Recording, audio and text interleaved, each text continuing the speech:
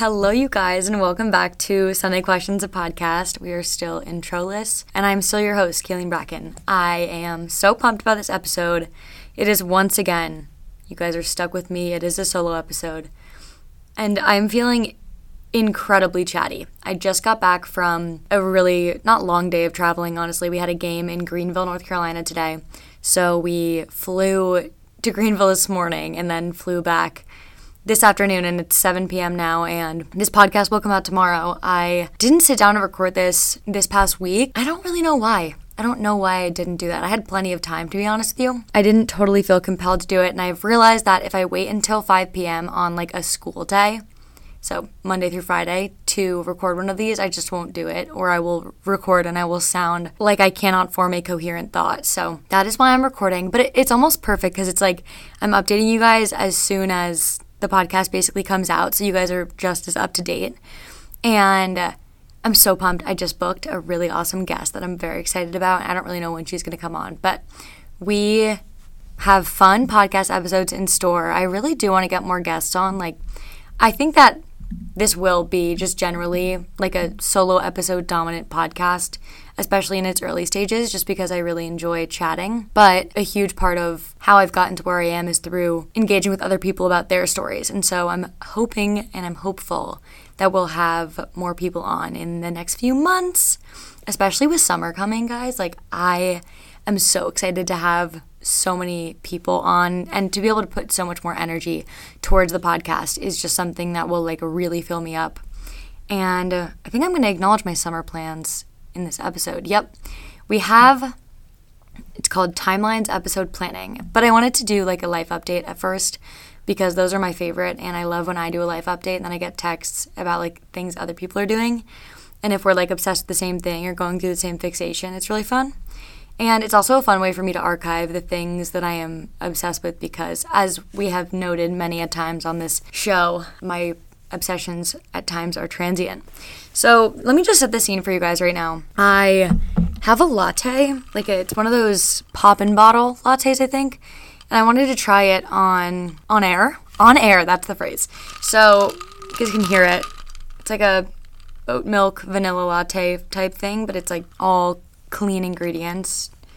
Take whatever clean means as you will, but it's good. It doesn't taste like a normal vanilla latte whatsoever, but it has a really distinct taste, which I respect. So that's that, and then I have my Stanley filled with my electrolyte powder that I've been obsessed with. It's the Ultima lemonade powder, and it's like my favorite thing in the world because there's magnesium citrate in it.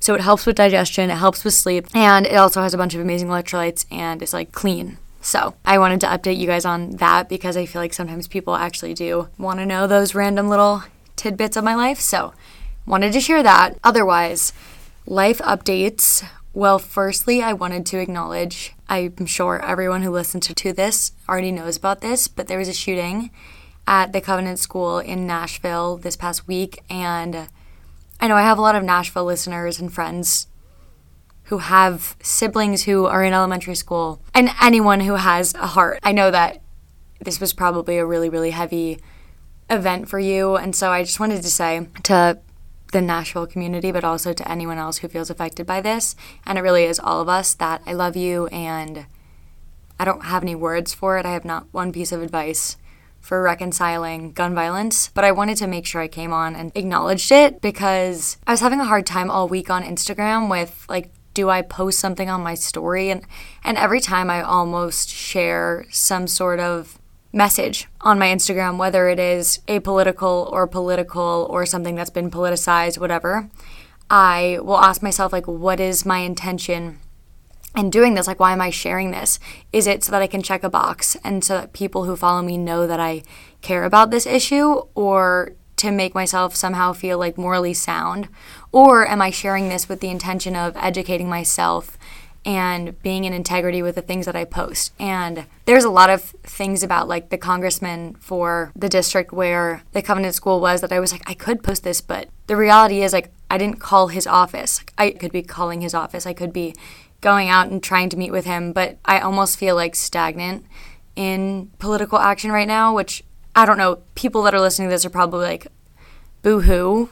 Like, yeah, I'm not complaining. I don't have the opportunity to. I think I wanted to say that because if you're feeling, in terms of political activism, stagnant and like you are at a loss and that you feel helpless, that's so incredibly normal, and it doesn't mean you're a bad person. And if you don't feel like posting on Instagram is going to make you feel better or change the tides of politics or the way that this country operates, and I know I have international listeners, so this probably all sounds like somewhat ludicrous to you guys, but I just wanted to acknowledge that because I've been feeling weird about it and heavy.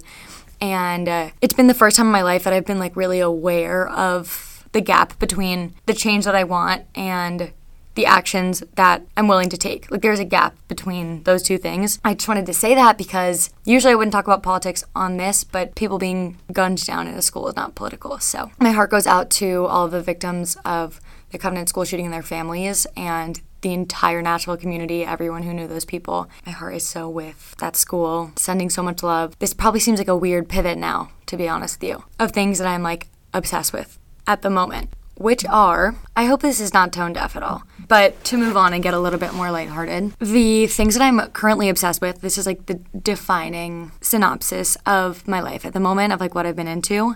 So, walking. So I think I said this in the last episode too, but my friend Emma and I have been going on walks every day, and let me just give you a little tale. So her mom is this like brilliant executive, and she calls her movement, like that she schedules into her day, Project Move. And Emma told me about this, and we were both like, that is awesome. We're going to steal that. So we've been calling our walks Project Move, and it makes it seem so much more executive. It's like a total event that you look forward to every day when you're like, oh, we've got Project Move this afternoon, 4 o'clock sharp. So why I wanted to tell you guys about Project Move was because anyone can join Project Move. Start your Project Move whenever. It could be, honestly, let's just start putting project before everything. Project dinner. Project relationship. Project going out tonight. Project drinking water. Anything can be a project when you put your mind to it. So wanted to share that. Walking also has just been so much fun. Like, it's so low impact. We do little hills, but it feels so good. It's like a great workout, but it's also just, it clears your mind. I always leave my phone at home on my walks, unless I'm alone, then I bring it with me. But next, I have been obsessed with Cody Train's videos. So Cody Co, if anyone is not familiar with Cody Co, he's a comedian and also now kind of like a DJ, but also like a YouTuber. So he has a YouTube channel. I've been watching him since I was in like 6th grade. And he has a YouTube channel called Cody Trains, and it's him training for, he's done like ultra marathons, a marathon. Now he's training for an Ironman that I'm pretty sure is a few weeks. And he posts all of his training stuff, and I love it. It is the most therapeutic thing to me. Like, I find it motivational, but I also find it like mindless to watch and listen to. Like, put on Cody Trains and I'll make dinner, or I'll put it on the TV and I'll just hang out and do my homework. And if you're into long distance running, or even just if you're someone who thrives on wellness structure in your life, it is such a fun channel to subscribe to and to keep up with, because you see his progress and it's so intrinsically motivating, whether or not you're training for an Ironman. Next, I have been listening to Stephanie Riggs' podcast, which I believe is called On Attachment, and I posted it on my story the other day. It is so fantastic. I cannot believe that it's free. This is the kind of advice that people go to marriage therapists for, marriage counselors for. It is really, really simple and also profound advice that will change the way you show up in your relationships, whether they're romantic or completely platonic, or if it is a paternal relationship. It, for me, even in like a week of listening to probably 3 of those episodes, has changed the way that I feel just day to day in all of my relationships. Like, I feel so at ease knowing what I know. And the one episode that I listened to that I really loved was on the stages of a relationship. And we'll actually talk about this in this episode because the stages of a relationship are intertwined with conversations about timelines in relationships.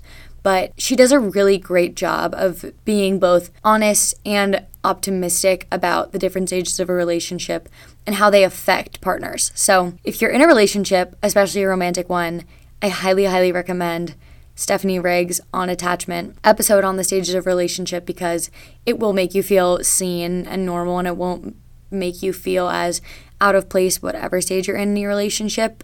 The one thing I especially liked about it, and now I'm kind of just rambling on about it, but the one thing I really appreciated was that she talks about how there's like this honeymoon phase in the beginning of a relationship. And it's not to say that that's the best phase. Like, sure, it's the most oxytocin charged phase. So it becomes like a little bit addictive, but it's not the most stable phase maybe, or it's not the most reliable phase or sustainable phase. And she talks about how in relationships, people will get to the second stage of a relationship, which is basically where the honeymoon phase like wears off. And you have to figure out, like, how does this really work when our feelings aren't so overpowering over all of our thoughts and our daily lives. And it doesn't mean you failed the first stage. It doesn't mean you have to spend the next 10 years of your relationship, if that's how long you're together, trying to get back to that first stage. Like, relationships evolve, and falling in love with what your relationship is every day, or who that person's waking up as, that is love. And so, I don't know, I found it so, I know I've been talking about relationships so much. Whatever I'm doing, I just love to learn about it. And so that is why I keep talking about it. But I know a lot of people who listen are in relationships. So, and especially as young adults, like, we don't know all that much about what we're doing. So I think it's so cool to learn from people who have been through it, especially when it comes to relationships. And there really is so much value we can derive from podcasts like Stephanie Riggs, who I'm going to try to get her on this podcast. We shall see if she answers me. Okay, I've been really into Monster cookies from Whole Foods. It's the Miss Jones baking brand. They're gluten-free, and you can make them vegan, and they're phenomenal. And I love that they're like, I mean, anyone who knows what a Monster cookie is like M&M type thing, like little candies, and basically like an oatmeal chocolate chip cookie. But they're so good. I add a little bit of cinnamon, and I under-bake them, and then we let them cool, and they're like phenomenal. So we've been making those virtually every single night. I just got them on sale, which was huge. I am reading The Secret Pulse of Time, which I'm really enjoying, and I will discuss that at one point in this episode because it has raised a wonderful revelation for me. And finally, I started Ted Lasso last night because everyone kept telling me things about it. No one was like saying, oh, you have to watch it, but everyone kept coming to me and talking to me as though I had already watched it, or being like mentioning it, and it just kept getting brought into my consciousness. And I was like, okay, I need to watch this show because everyone tells me I'd love it and that it's up my alley, and also people just talk about how lighthearted it is and how happy it makes them. And I started it last night, and I'm on episode 10 now of season 1, and I absolutely love this show, guys. If you have not watched Ted Lasso, I don't even know what to tell you. You have to watch it. I'm only one season in, and I'm like in love with so many of the characters.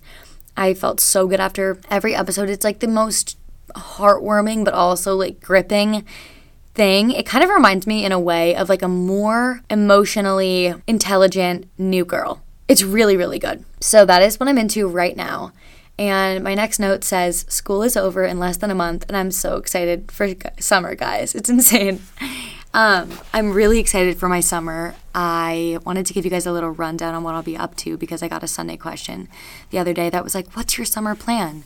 And speaking of timelines, I am doing, honestly, a pretty similar thing to what I did last summer. I will get home from school at some point in May, and then my team is going on a trip from late May to early June. We're going on a team trip to Berlin and Prague to play lacrosse and do some tourist things.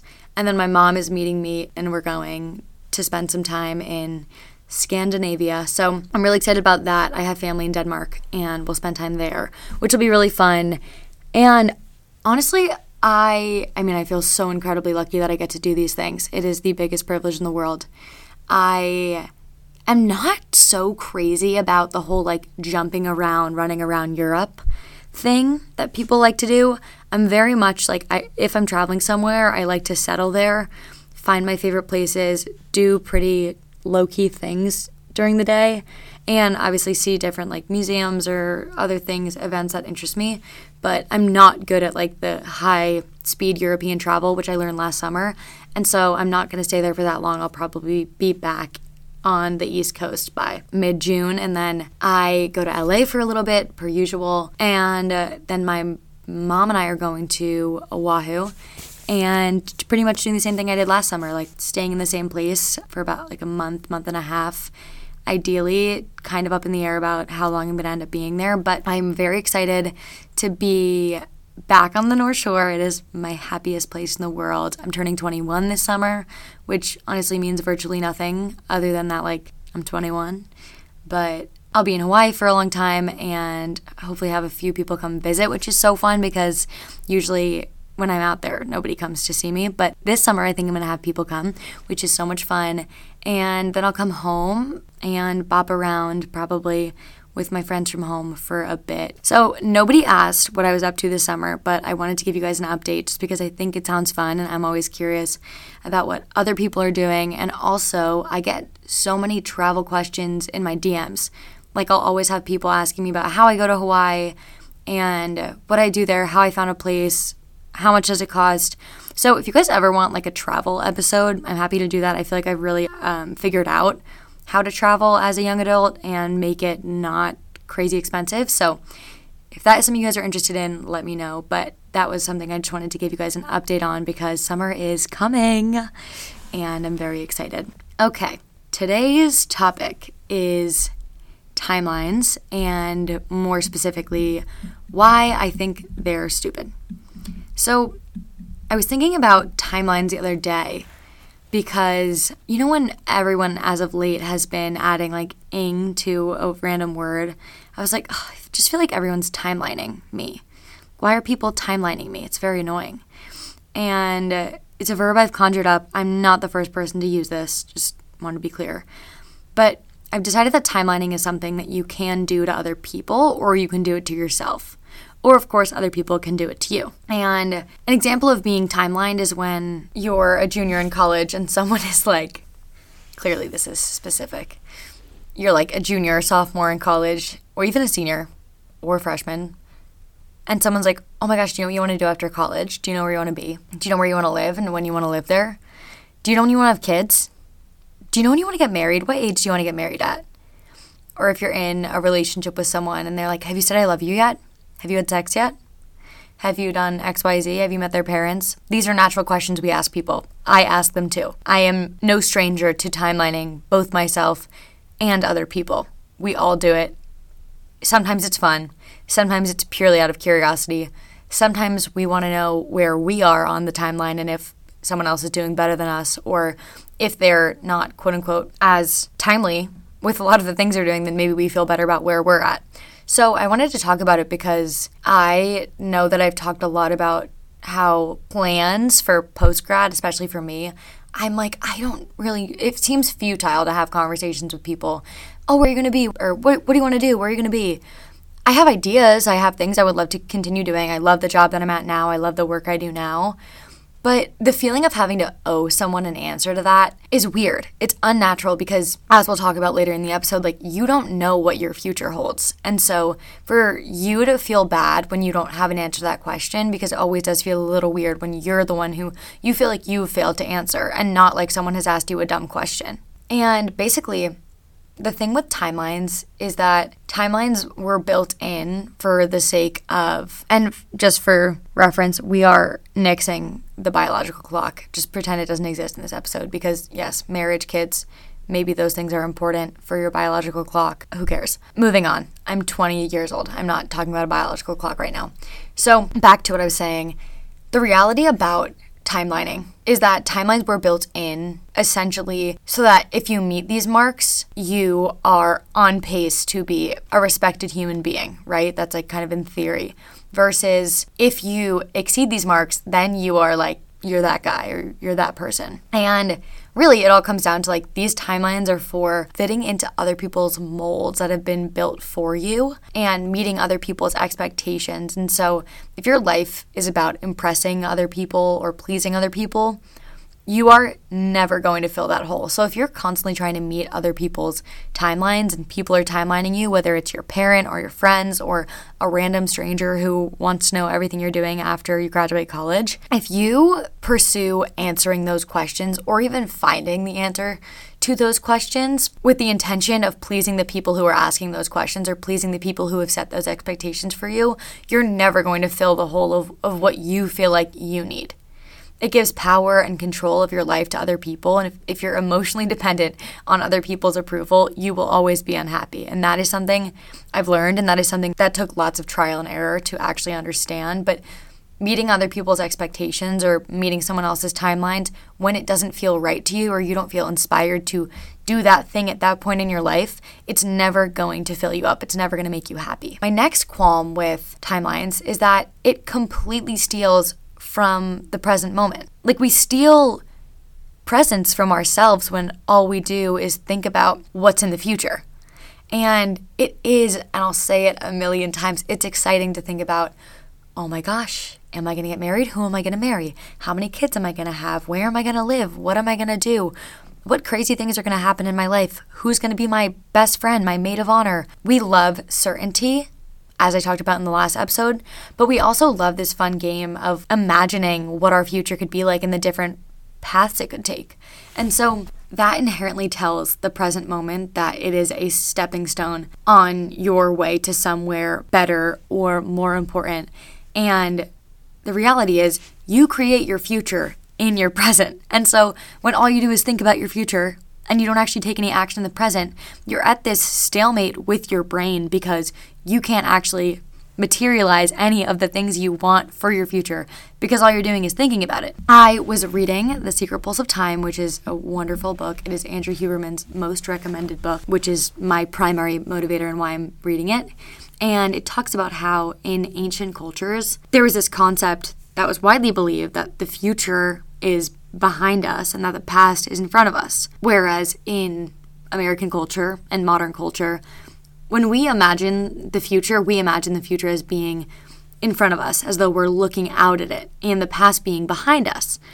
And the book explains how in ancient cultures this didn't make sense because why would the past be behind you? The past, you know what happened. You were there. You've experienced it all, and so you can see it all laid out in front of you. The future, however, is uncertain. You don't know what's going to happen, and so speculating on it would be futile. It wouldn't make sense. It would be like a lost cause, essentially, to speculate on what's going on behind you. You don't have eyes in the back of your head. And I thought this was amazing because oftentimes we freak out about our future because we convince ourselves that it's in front of us and that we should know what's going to happen, that we should be able to control what's going to happen. The reality is our future is right now behind us. And it's so exciting. You never know what's going to come forward to you. But your past, you can see it. You know what happened. And because you know what happened, you can say, okay, well, that's great. That was that. But now I'm standing here in the present moment, and this is where I am. And then the future doesn't even feel like the future because things just kind of like come into your orbit, and suddenly you've evolved into this person or you've evolved into a new life. And it's because you haven't put so much fearful energy into trying to create a future that you think is going to make you happy. And I guess it's kind of convoluted. Even in saying that, I'm like, some people that's not going to jive with you. That's so fine. Let's see what else I wrote on here. I love taking notes for these episodes, but then sometimes I have no idea what I was talking about. And this is just supposed to be a generally chatty episode.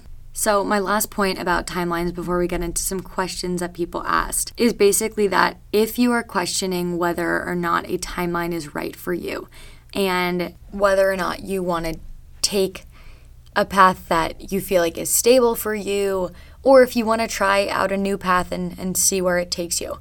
The question that I always ask myself when I'm making a decision about anything pertaining to timelines is like, does what I'm doing now support the life that I want to have? So if I want to have a stable relationship in my life, like a stable romantic relationship, am I doing the things right now that are going to support that life later down the line? Is future Cailin going to say, wow, thank you for handling that the way that you did? In terms of health, if I'm thinking about, okay, timelines for aging, even like skincare about aging, does what I'm doing now support the life that I want to have? I want to have healthy skin. I want to have a healthy gut, etc. Those are the questions. Does what I'm doing now support the life I want to have? If you are a pre-med major right now and you want to be a musician, I'm going to venture a guess and say that what you are doing now is probably not supporting the life that you want to have. So I'm not saying you're doing anything wrong, but it's worth examining that misalignment and seeing where you can kind of close the gap and find more resonance between what you're doing now and the life that you dream of. That is my spiel on timelines. until we get into these questions, which I love questions a lot more than I love just like rattling off random points that I have cooked up. Number 1, when is the right time to say I love you in a new relationship? Interestingly enough, I saw a study that said it takes men 80 days on average to say I love you in a relationship, and it takes women 120, which I think is super interesting. But I think the right time to say I love you in a new relationship is when you have fallen in love with the person. That's when you say it. Because imagine that you knew you were in love with someone and then they got hit by a bus the next day and you hadn't said it. That's what I always think about. Next, at what point during college do I have to get an internship? At no point in college do you have to get an internship. I think a lot of people will tell you different things based on what you want to do. Some people, if you want to go into finance, maybe you're getting an internship summer after your freshman year. I also know people who have been hugely successful, who are hugely successful, who didn't have one internship during college. So it really is a matter of forming the resume you think is going to be the most beneficial, or getting the work experience or the life experience that you think is going to benefit you most in the field that you're going into. But people act like they are going to actually implode if they don't get their dream internship the summer after their freshman year of college, and I'm going to tell you right now, it is not that big of a deal. You are on the right path. You're always exactly where you're supposed to be. I cannot stress it enough. The universe is not conspiring against you. God is not conspiring against you. Corporate America is not conspiring against you. If you want to go into corporate America, if you want to go into any industry, highly doubt that they're conspiring against you. And so you're not in the rat race that you probably feel like you're in. There's always more time. If you're alive, there's always more time. So I would say I got an internship the summer after my freshman year of college because I loved it, because I needed to make money. But it depends on the industry you're going into. So I would recommend connecting with someone you know who's in that industry, maybe someone who's like pretty early post-grad, what they did, see if they can get you any connections. But don't put so much pressure on yourself. Like, you are still 18, 19, 20, 21 years old. It is not the biggest deal in the world if you don't have an internship in the summer. You can just have your summer and work at the pool, work at a camp, do whatever you want. Or if you're super lucky, you maybe don't have to work. There's a million things that you could do. So if you're gonna do an internship, find an internship that you actually feel like will add value. Even if it's like the value of, for me, like when I started working where I work, it was like a lot of, frankly, like bitch work, doing things for other people, and you learn how the systems operate. That's really valuable. So find a place that's going to help you develop the skills that will then further you in your career. Same thing. Ask yourself the question, does what I'm doing now support the life I want to have? Also, I just want to acknowledge, like, I'm not in finance, I'm not in consulting. I have so many friends who are, but I'm not like an expert. So some of my friends who do this might be listening and being like, Cailin has no idea what she's talking about.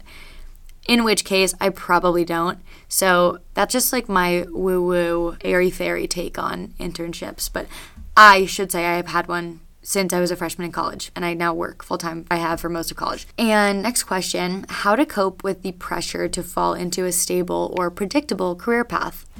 Well, that kind of goes off of our last question, but there are so many career paths, and I am speaking from the perspective of someone who goes to Vanderbilt University as a elite higher education institution, and so there is like a pretty dominant pressure to go into one of a few career paths, being engineering, software, computer science type thing, or finance, or consulting, or pre-med. And so if you're not any of those things, there are moments at this school that you will inevitably be looked at like you have four heads because you're not doing any of those things. And it's not a judgment to anyone who has decided to pursue those career paths. They're amazing, and if it fills you up, run with it. I have so many friends who were going into those career paths, and it really does make them happy. And if I were going into finance, I'm pretty sure it wouldn't fill me up and it wouldn't make me like the best version of myself. But I think I experienced this, like when people ask me what I want to do after college, and I'm like, the plan is that nobody feels like they need to ask me what my plan is. That's literally the plan.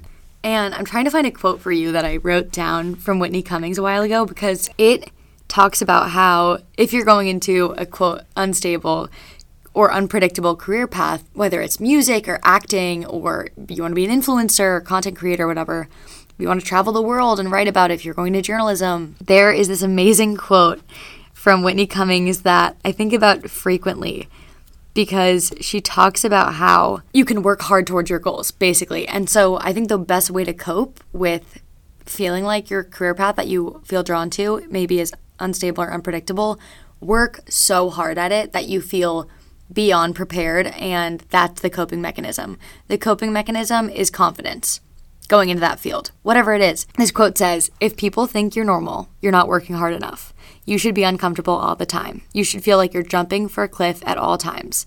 Work so hard, people think you're crazy.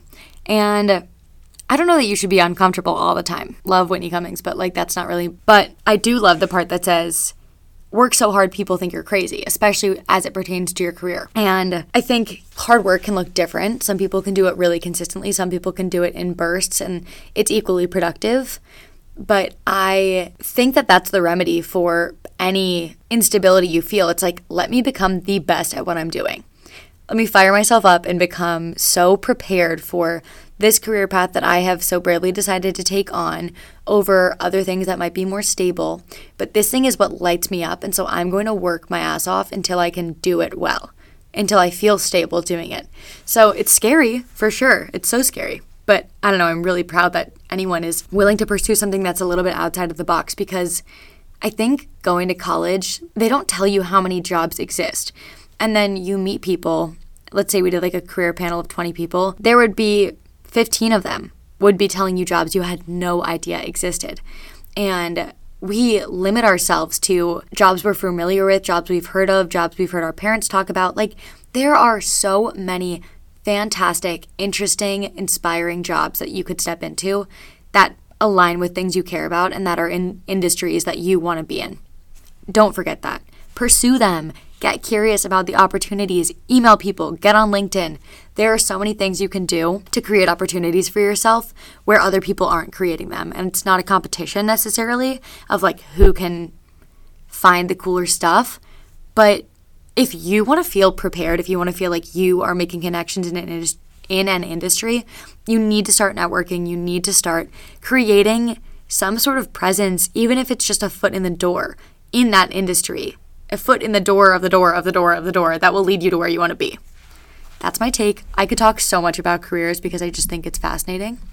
Next question. When to ask the what are we question in a relationship? I think this is difficult because when to ask the what are we question? I'd be curious to hear your guys' takes on this, because I think that either you're in a relationship and you feel the need to ask what are we because you guys both know what you are and you just want to throw a label on it, or one of you is actually confused and they're like, what is this? Because if it's a sneaky link and they're not pursuing you whatsoever, or you're not pursuing them and they're like, what are we? And you feel confused, because my principal rule in relationships is, or even just having a crush or talking to someone, it's if they make you feel like the question mark, exclamation point, if they make you feel confused, then the reality is that they probably don't like you enough to be clear about it, which is fine. We are not entitled to other people's emotions. And so that, for me, is on one side, if you have to say, what are we, because you genuinely have no idea where that person's head is at, it probably is not going to be the greatest relationship if something does transpire from that. But there's also the what are we conversation. That's not so much of a question. It's the what are we conversation, what do we want to call this? What is this? Where do we see this going? And I think that can happen at any point in a relationship. I think it's worth waiting a few weeks, a month of seeing how things play out. What is a relationship like? What does it feel like to you? What does it feel like to them? And navigating those initial feelings and then being okay, do I want this? What do I want this to look like? And once you really get in touch with the question of do I want this to go on? Do I see a future here? And if you do, then I think it's worth having the conversation, whether that's 3 weeks in or 2 months in. It's worth having the conversation and saying, I see a future here and I really want to pursue it. What do you want out of this? What do we see happening here? And with the right person, it'll be an easy conversation. Truly, it will be a very easy conversation, and you guys will likely be on the exact same page, which is a blessing, but you can find it. And so if someone is straight arming you on that conversation, hit the ditch switch. That is not your person. Next, taking breaks in relationships if two people are on different paths. I wanted to include this question because I think when we talk about timelines, and I experienced this with my friends at home this past summer, and a lot of them are in amazing relationships, but I found that every 2 days, we would start talking about marriage and what kind of wedding we were going to have and how many kids we were going to have. And I was like, why are we talking about this? Like, it makes you feel like you're in a race to the finish line. Like, why are we racing to the finish line? I talked to my mom on the phone about this the other day. We're like, everyone is always racing towards some finish line that they're never going to reach. If the finish line is death, which I'm pretty sure that's the only actual finish line that we have, it's like, why are you racing there? Why are you trying to create things so quickly? Why are you trying to rush things? If you want something to last, don't rush it. That's all that I have on that particular piece of the question. But going back to taking breaks in relationships, I think a lot of people project the idea of like a perfect relationship timeline. Like, you talk for a few months and then you decide to start dating. And once you start dating, it gets more serious. You meet the person's parents. You go on like some trips together, and then you are Instagram official, and then blah, blah, blah, blah. Like, you know the steps, so we've all witnessed it happen. And nowhere in that perfect relationship timeline do people say like, oh, and then we took a break. And then we had a really rough patch. Even in marriages. Like, I heard Cody Co on his podcast yesterday, which I thought was so beautiful and touching and refreshing, just talking about how in love he is with Kelsey and how amazing their relationship is and how he knew that he was going to marry her like 2 weeks into their relationship. And I love that he also included like, oh my God, and have we had hard patches? Yes. Have we had really difficult times? 100%. And it's about like still continuing to choose that person over and over again. And that's why I think taking a break in a relationship, it doesn't mean you're in the wrong relationship. I think if people have projected that perfect ideal relationship with no hard patches or no time apart onto you, that's something you either are willing to accept and then suddenly it is wrong to take a break, or something that you're not willing to accept and you say, this is what's best for our relationship. And once again, we return to the question, does what I'm doing now support the life I want to have? It's just a really grounding question to be asking in any instance of indecision. And I just want to say, I don't think it's wrong to take a break in a relationship if that's what feels right for you. It doesn't mean that you're never going to be able to get back together. Sometimes you need time apart from someone. But be intentional about it. Like, am I using this time to gain clarity on my relationship? And am I using this time to evolve as a person, to evolve as a partner? Whatever it is, I think do it with intention and you are A-okay. The right things will work out. Everything will fall into place. Next, when is too early / weirdly late in a situationship or relationship to have sex? Do I hold off or play hard to get?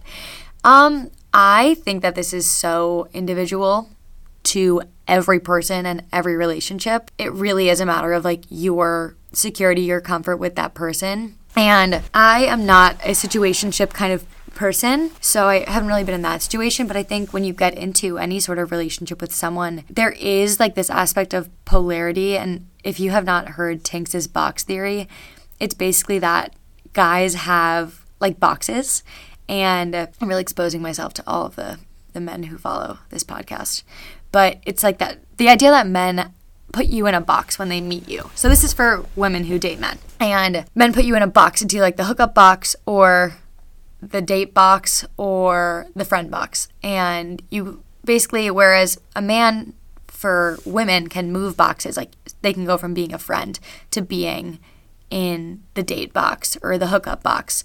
Versus for men, I think it's a little bit more, you are usually, if you are in the date box, and Tinks always says like, if you're in the date box and you have sex with someone on the third date versus 2.5 months in, because there was that whole like 90s dating culture of being like, I'm holding off for 10 dates to have sex. And I really do think it is like a matter of personal preference, a matter of personal comfort. Like, if you are dying to have sex with someone and they're dying to have sex with you and you feel comfortable and that's going to be so fun, then like, why not do it?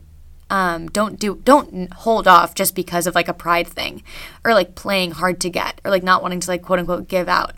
If you have sex with someone and then they're like, oh, boring, she had sex with me, now I don't want her. Like, that is not a man, that's an asshole.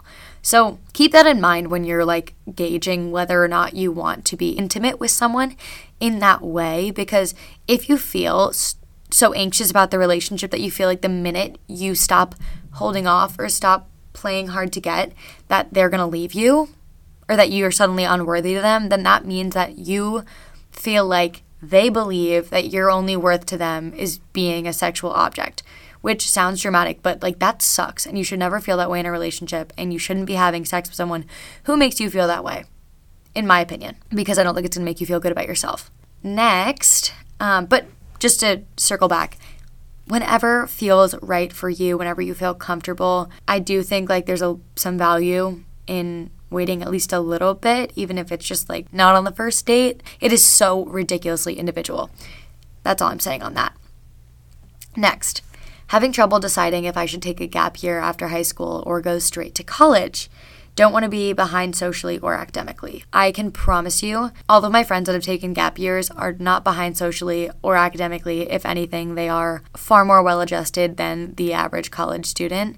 And it really is not as big of a deal. In high school, age is a big deal, I feel like. And you get in this mindset of like, oh, you identify with your grade. You identify with like the year you've graduated high school. And so it feels weird to make the change to shift and take this leap into a new grade or like a new timeline that you maybe didn't imagine for yourself always. But you're not going to be behind socially or academically because you take a gap year. If you want to take a gap year, I honestly don't think I've ever talked to anyone who has regretted taking a gap year.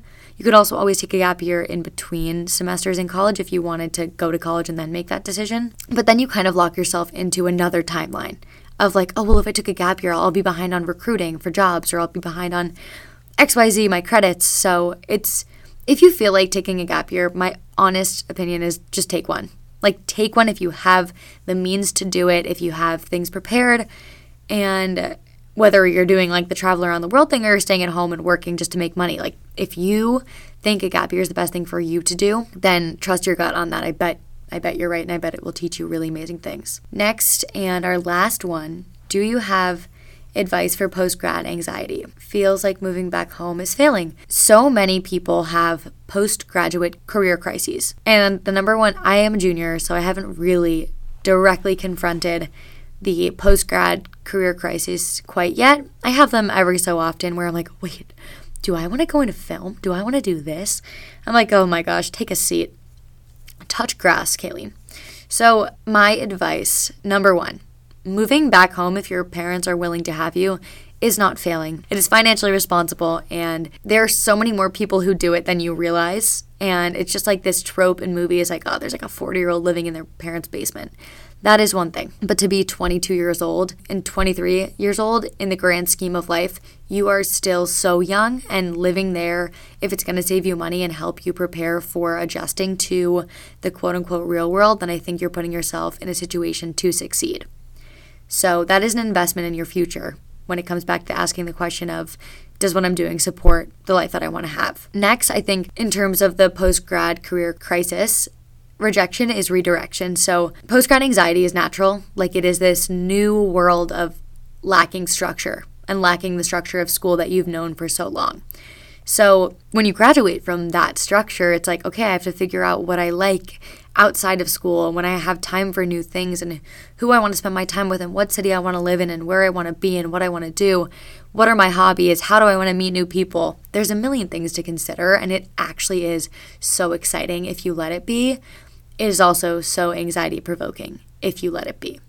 And like I said, rejection is redirection in this case. So if you don't get the job you want, trust that you're being redirected. If you don't land in the city that you dreamt of living in, if you want to be in New York and you end up in Chicago, trust that either you will love Chicago or that you'll find your way to New York, or that you'll find your way to a situation that is even better. And there's just as much value. This is something I've learned from working in different spaces. I worked at one point in like a marketing kind of role and PR stuff. I have learned that there is just as much value in learning what you don't like as learning what you do enjoy. And this goes for every area of life. Truly, it's like if you are in a relationship and it ends and you're like, oh my gosh, I'm devastated, this relationship's over, but I really didn't like these things about this partner, write those things down. You don't like those things. You don't want them in your next partner. You don't want to repeat that. Same thing goes for a career. If you are in a role and you are, like let's say I was in a marketing role and I realized I don't like feeling like a telemarketer. I don't really like sales. I don't enjoy doing like the kind of branding stuff. And I really enjoyed like the business development side. I really enjoy strategy and figuring out like finances and more entrepreneurial stuff that doesn't have to do so much with like design and customer outreach. And I figured out that I didn't like those things. And so now in the role I'm currently at, as I've filled different roles at Mind Body Green, I've looked for things that I know align with the skills that I have and also the skills that I enjoy leaning into, of like interacting with people and having big picture ideas and not so much like attention to detail, reaching out to different sales teams, etc. So if you start your first job and you hate it, write down all the things you didn't like about it. And then at your new job, you could literally say to the person who's interviewing you, here is what I felt misaligned with in my previous job. Maybe it was doing marketing, customer outreach, sales. And I want to know in this role how I can further strengthen the skills that I feel like will propel me further in my career. It's not a perfect sentence, but that's the general idea of like your first job does not have to be perfect. It also does not have to be the job that you've dreamt of. Or maybe it is a job that you dreamt of and you realize you don't love it. And you can take from it what you need to further your career and shed the rest. That is all I have on timelines, and that was so much fun to record. I was probably babbling, to be completely honest with you guys. It's 8 p.m. at this point, and I'm just like excited to go eat dinner. But I wanted to share in a bonus section my April intentions because that's fun, but really just because I'm excited that April's starting. It's April 1st right now. Tomorrow is April 2nd. That is how the calendar goes. But I have chosen my theme for April as being strength and warmth, and finding a balance between those two things in my life and like embodying both strength and warmth, because I feel like I have a hard time being assertive, and I'm just generally not an assertive person. I am, like I've said many times, a very unbothered person. Like I'm not very excitable in terms of getting like angry or annoyed. But I do think that there's strength to be gained for me when it comes to saying how I feel or saying what I need. And that's something I want to channel more in April. And then also warmth, because I am a really warm person. And I feel like I've kind of mastered that, but I want to master the balance between like, where can I be respectable in finding this balance, and so that people can appreciate the warmth, but also honor the strength that it takes to be forthcoming about your feelings and what you need, and how your feelings and what you need. Next, this is kind of in a similar vein. I said my intention is to marry confidence and humility.